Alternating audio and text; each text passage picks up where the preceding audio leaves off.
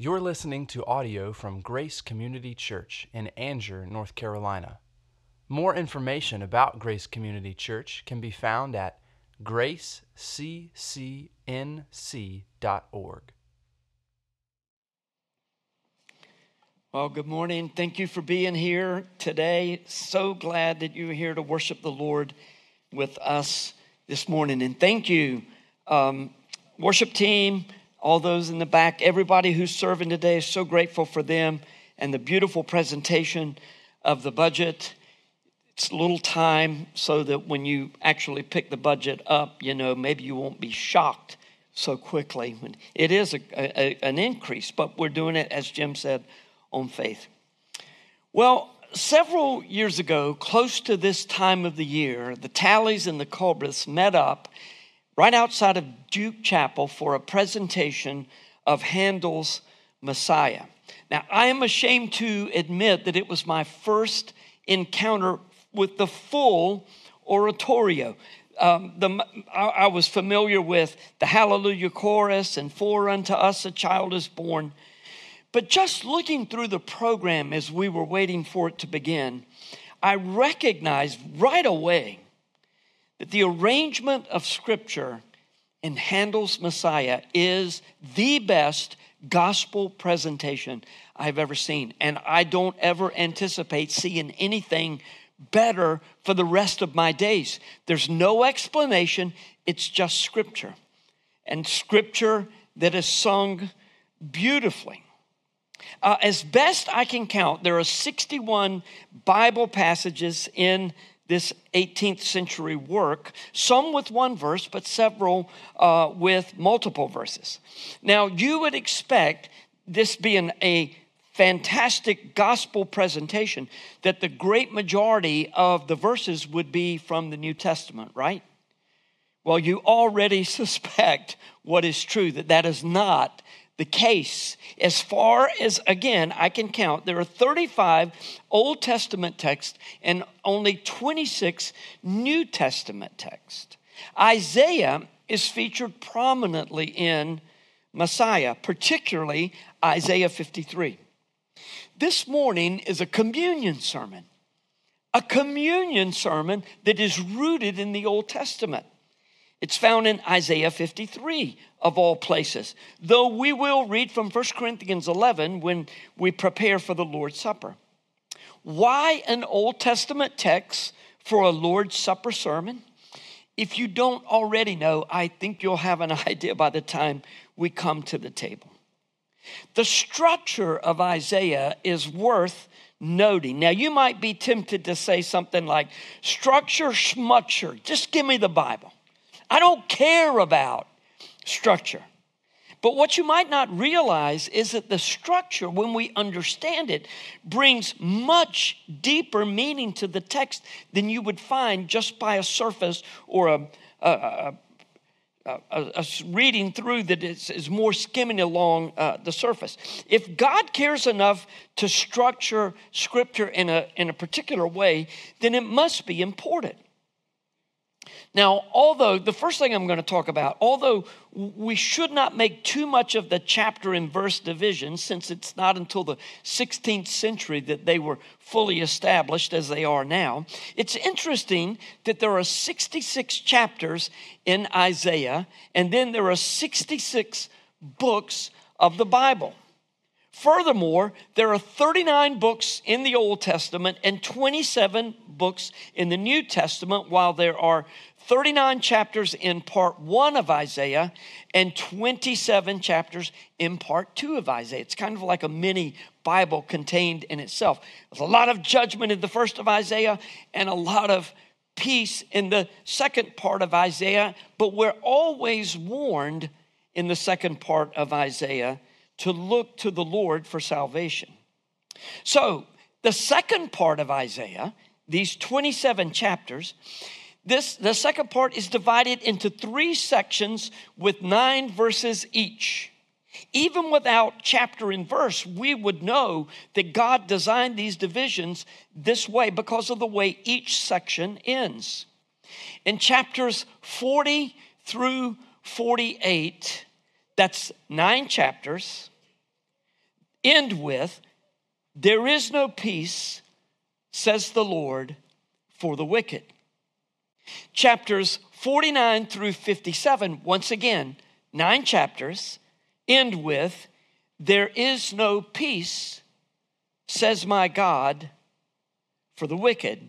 Isaiah 57:21. So you see the theme in these verses, right? Judgment. It is judgment because of the sins of the people. And so what is the consequence of sin? There is no peace for the wicked. There is no shalom for the wicked. Shalom denotes well-being and wholeness and the flourishing that God has built into creation. It's so much more than just a lack of hostility. Shalom goes to the very deepest parts of us. In the fall, or because of the fall, as my good friend Dave Brown says, shalom was vandalized. I'll be borrowing thoughts from my friend Dave here and there. I have 2 really close preacher friends. I actually have 3 close preacher friends. One is in New York, but the other 2 and I continue to get together, and we bounce stuff off one another. So sometimes it's hard to know who thought of what or who shared what. But Dave will feature prominently in the message this morning. I'll just tell you that. So then this last section in the second part of Isaiah. The last section comprises chapters 58 through 66. Once again, 9 chapters. And it ends with, and they shall go out and look on the dead bodies of the men who have rebelled against me. For their worm shall not die, their fire shall not be quenched, and they shall be an abhorrence to all flesh. What an interesting, difficult way for the book of Isaiah to end. I bet you thought Jesus was the first one who said these words, but no, he was quoting Isaiah 66. And it was much like we try to help children to avoid danger. It's like taking their hand maybe and putting it close to the fire or the stove or something and say, don't touch that. You can see this is hot. It'll burn you. Don't do it. But you let them get a feel for it. And this is what Isaiah was doing. It's what Jesus did when he spoke about hell that looks a lot like Isaiah 66:24. All 3 of these verses point to the broken shalom in the world because of sin. Since sin is not confined to our actions, but is a very part of our nature, there is nothing we can do about to restore the shalom that was intended for us. If God doesn't restore it, then it's lost forever. Enter the servant of Isaiah. One more list. The 4 servant songs found in Isaiah 42, Isaiah 49, Isaiah 50, and then one that begins in chapter 52 and ends in 53. Isaiah 53 is right smack in the middle of the second section of the second part of Isaiah. There is no peace, says the Lord, to the wicked. There is no peace, says my God, to the wicked. And they shall go out and gaze on the dead bodies. All of that is a lack of peace. But Isaiah 53 tells us how peace was restored for God's people. The Lord's servant is referenced many times in Isaiah, and often you can tell that God is naming the nation of Israel as his servant, who, according to the promises made to Abraham, were designed to bless the entire world through their relationship with Yahweh and his law. But it became obvious fairly early on that no individual can keep God's law perfectly, much less an entire nation. Therefore, God would send another servant, the Messiah, who would get the job done. We see in these 4 servant songs that the true servant of the Lord will suffer in the place of, for the sins of God's people. Our text this morning is Isaiah 52:13 through 53:12. This last and greatest of the 4 servant songs is divided into 4 sections of 3 verses each, which of course it is. Our initial reading will be in Isaiah 52 verses 13 to 15. And if you would, please stand for the reading of God's word.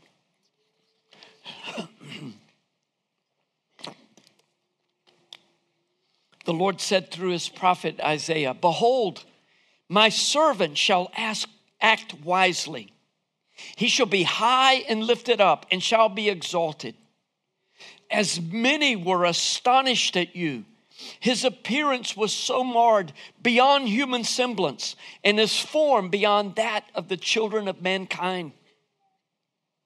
So shall he sprinkle many nations. Kings shall shut their mouths because of him. For that which has not been told them, they see. And that which they have not heard, they understand." This is the word of God for the people of God. Thank you, and be seated. So who is this servant? This one who will sacrifice himself for sinners. He is both exalted and humiliated. It is, as Isaiah said in verse 14, astonishing to see one so exalted to be beaten beyond human recognition. How could this happen to God's servant? How could this be meaningful? Isaiah 52:15 may seem strange to you, but when you know the context, it makes perfect sense. In Exodus 24:8, after Moses had given the 10 commandments and a portion of the law, the people said, "We will obey." And he said, "Okay." And he took the blood of a sacrifice and he sprinkled it on the people. And in the same way that Moses sprinkled blood on the people, the blood of the Lamb of God has been sprinkled on us. The Lamb of God shed his blood to take away the sins of the world, not just the sins of the Israelites, but the people of nations all over the world. Hebrews 10:22 speaks of the sprinkling of Jesus' blood, cleansing our hearts and consciences from guilt when and as we approach him with hearts that have a full assurance of faith. No wonder Isaiah 52:15 tells us that the rulers of the nations are astounded that a crucified king is really God's plan for salvation. How much greater the astonishment when they realize that the crucified king is God himself. So what is the response of these astonished dignitaries? It's misunderstanding, resentment, rejection. Isaiah 53 verses 1 through 3. Who has believed what he has heard from us? And to whom has the arm of the Lord been revealed? For he grew up before him like a young plant and like a root out of dry ground. He had no form or majesty that we should look at him, and no beauty that we should desire him. He was despised and rejected by men, a man of sorrows and acquainted with grief, and is one from whom men hide their faces. He was despised, and we esteemed him not. The Israelites had an image of the Messiah that they assumed their God would send. I mean, what was there about Jesus that was attractive? The Jews of Jesus' time both desired and anticipated a swashbuckling conqueror, a good-looking guy who was going to lead the troops and defeat the Romans, throw off the bondage of the people. That's what they anticipated. At least that's what they thought they needed. Not only was Jesus not the sort of Messiah that leaders would be drawn to, but he carried a great deal of emotional baggage. A man of sorrows and acquainted with grief. So how could one loser deliver other losers?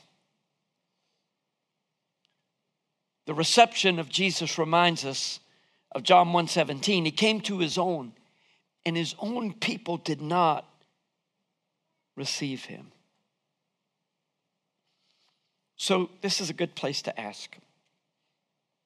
How much do you value knowing Jesus? Are you ever ashamed of him? Or are you happy to be identified with him and known as one of his followers? If Jesus came to his own people and they did not accept him, then why did he come? Verse 4. Surely he has borne our griefs and carried our sorrows. Yet we esteemed him stricken, smitten by God, and afflicted.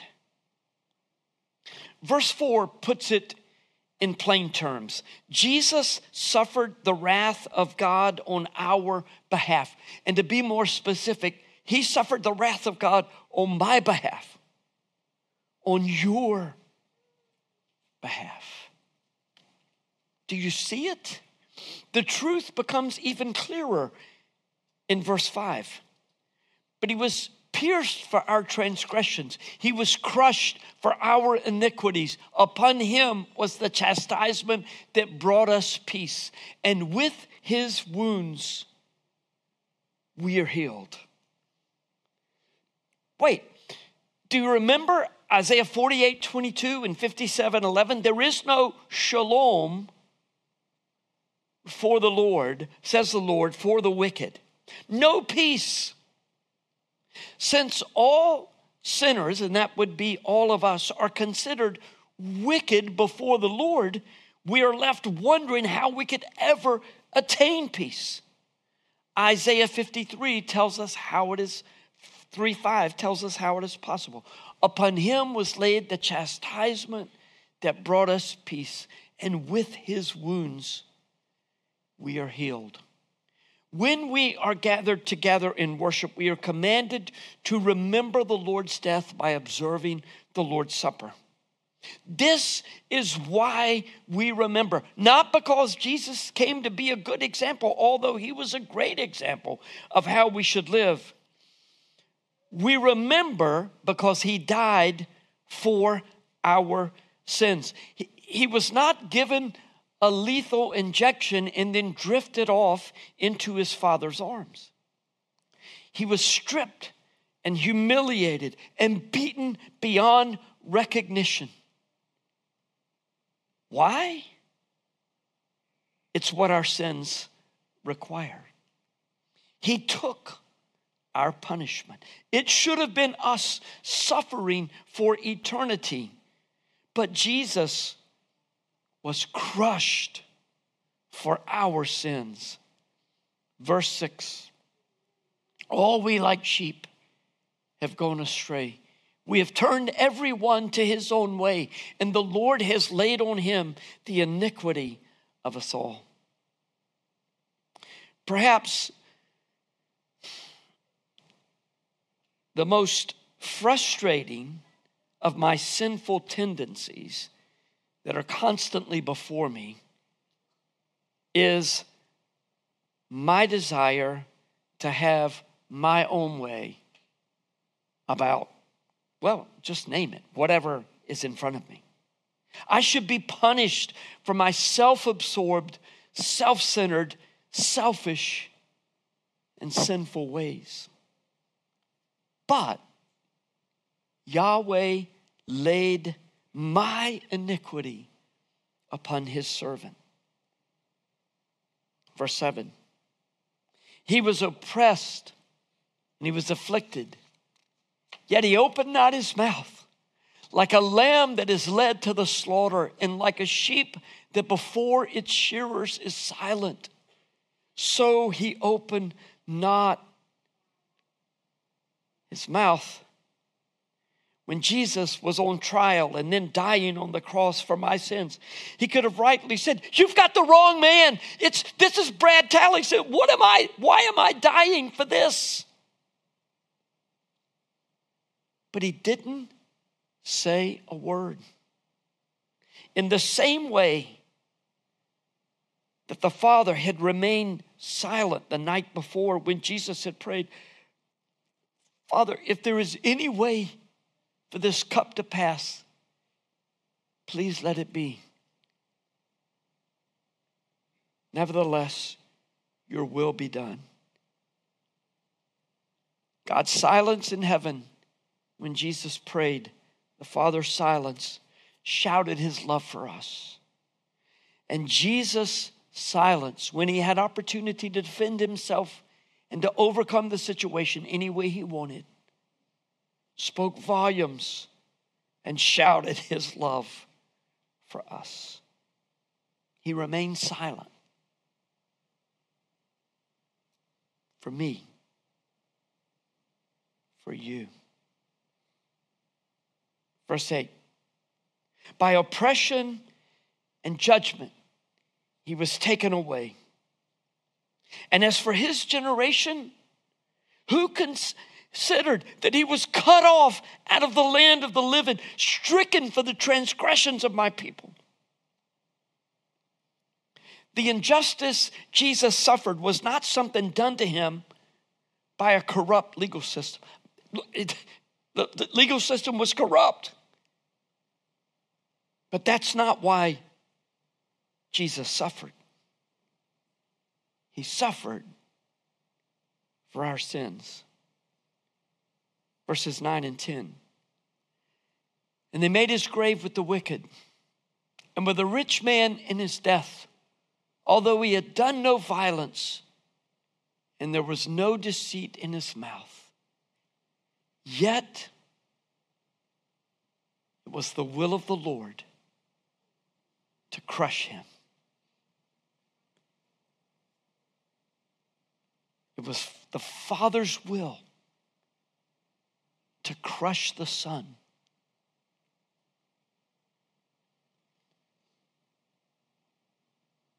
For you.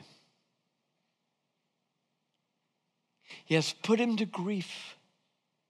When his soul makes an offering for guilt, he shall see his offspring. He shall prolong his days. The will of the Lord shall prosper in his hand. Why did the Father crush the Son? Because he was upset with him? Heavens, no, pun intended. Jesus suffered far more than physical humiliation and death. He made a sacrificial offering at the deepest levels of his soul. And although he died for us, death had no claim on his perfect soul and could not keep him down. His offering pleased Yahweh, who saw the plan from the beginning to the end, as did Jesus. Of course, verses 11 and 12. Out of the anguish of his soul, he shall see and be satisfied. By his knowledge shall the righteous one, my servant, make many to be accounted righteous. That's how we're saved, because God says you are righteous. Not based on what we've done, but only what Jesus has done and our acceptance of that. He shall bear their iniquities. Therefore, I will divide him a portion with the many, and he shall divide the spoil with the strong, because he has poured out his soul to death and was numbered with the transgressors. Yet he bore the sin of many and now makes intercession for the transgressors. The story is not over. Jesus will reign, and those who belong to him will reign with him. And yet we are never to forget that he was numbered or counted as one of us, as one of the transgressors. It was the only way he could bear our sins, to be spotless, and yet one of us, nevertheless taking our sins to his cross. Jesus was going to reign anyway. He's King of Kings, Lord of Lords. But the only way we could reign with him was for him to cleanse us and make us righteous.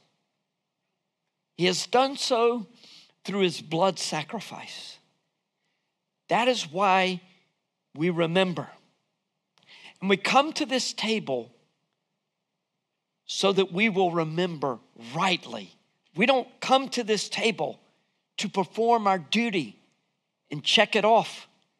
And we come to remember that Jesus alone checked all the boxes. And he died in our place on our behalf. 1 Corinthians 11, 23 through 32 is our text for the table this morning. For I received from the Lord what I also delivered to you, that the Lord Jesus, on the night when he was betrayed, took bread. And when he had given thanks, he broke it and said, "This is my body," in an Isaiah 53 kind of way, "which is for you. Do this in remembrance of me." In the same way also, he took the cup after supper, saying, "This cup is the new covenant in my blood." You remember that old covenant when Moses took the blood from the sacrificial altar and he sprinkled it on the people, and he said, "You better keep this law or this is what's going to happen." Jesus said, it was never going to work. You could never be that person who always keeps the law. But I've been that person, and now this is the new covenant. That's the old covenant. This is the new covenant. Do this as often as you drink it in remembrance of me. For as often as you eat this bread and drink this cup, you proclaim the Lord's death until he comes. We're looking for him to come. Whoever therefore eats the bread or drinks the cup of the Lord in an unworthy manner will be guilty concerning the body and blood of the Lord. Let a person examine himself then, and so eat of the bread and drink of the cup. For anyone who eats and drinks without discerning the body eats and drinks judgment to himself. Now, if you're here most first Sundays of the month, you will hear me say this often. Please understand, we have new folks all the time, and it's always a good reminder, because a lot of people, when we read these verses, we're like, oh my, I've been struggling with a sin, and I better not partake because I will eat and drink judgment to myself. There were circumstances at Corinth that are not prevalent in our day, and even though it's a principle that we very much need to consider, what was going on in Corinth was that the rich people were getting to their weekly meeting and their love feast. They used to call it a love feast early. They would get there early in the day and they'd start drinking the wine. The slaves and the working class people would come in much later in the day. They didn't have anything to eat. And so these elites who had been eating and drinking all day said, you know, God has blessed us, and that's why we have so much. He's judging these poor people, and so therefore we better withhold food from them. If God is not giving them food, who are we to give them food? So we can't. So you see, they were making a mockery of the body of Christ. They were getting drunk on the communion wine. And they were also withholding from the poor, the very people Jesus' ministry was directed to most often. And so they were making a mockery of the body of Christ. Now, if you're living in sin and you're like, yeah, I'm going to do anything I want, I would advise you not to take at this table. But if you have committed that sin for the 1,000th, for the 10,000th time this week, and you're so ashamed and you're so, oh God, how could I confess your sin in just a few moments when we take time and come to this table where the promise of forgiveness is lived out in real time, just the way he desired. And by the way, this table, think about this in the first century. The bread would be baking. The wine was pungent. Sorry, I don't think Welch's was around then. It was wine. The texture, everything about the meal, it engaged all the senses. The sight, the taste, the feel. Because Jesus died and suffered at the deepest levels of his soul that we might have life and understand that he has designed that we have life to the full. I'll ask those who are serving this morning and the worship team if you would come forward. And as they're coming, I want to give a few instructions.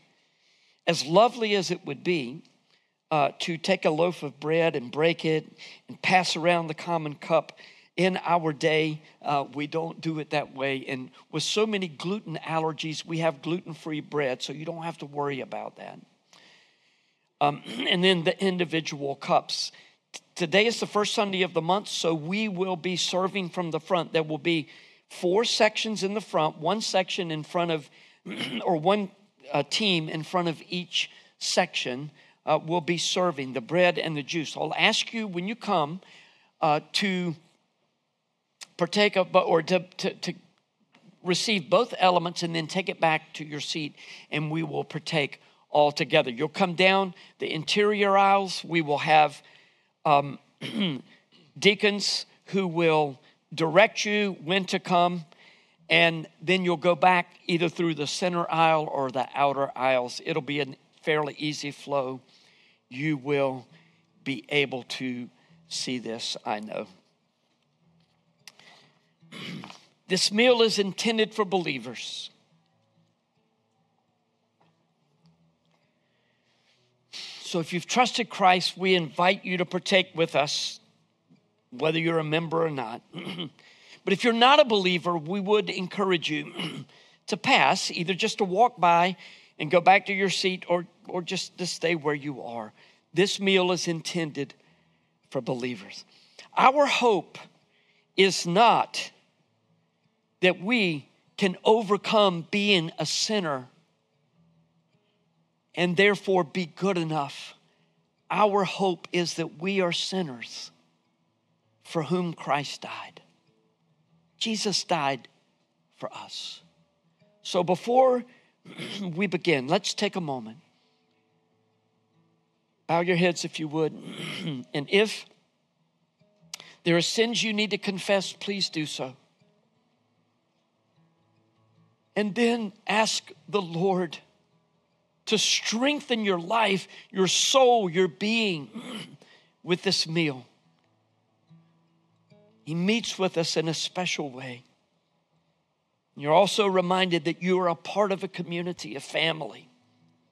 We do this together because Jesus died for the church. So would you pray in your heart quietly?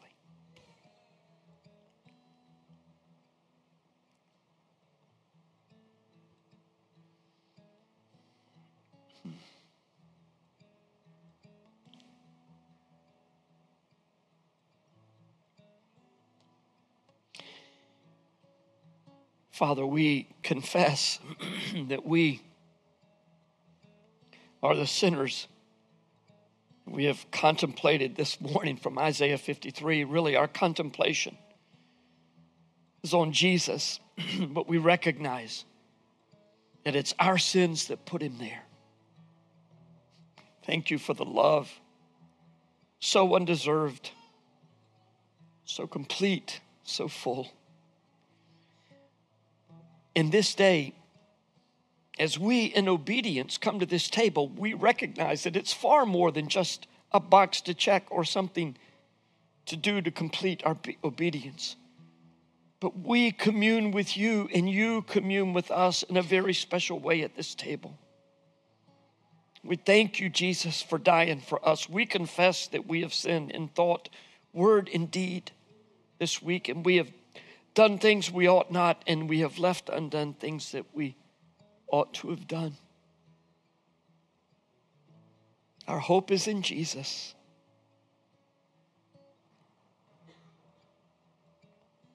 And we exalt him even as we remember his death.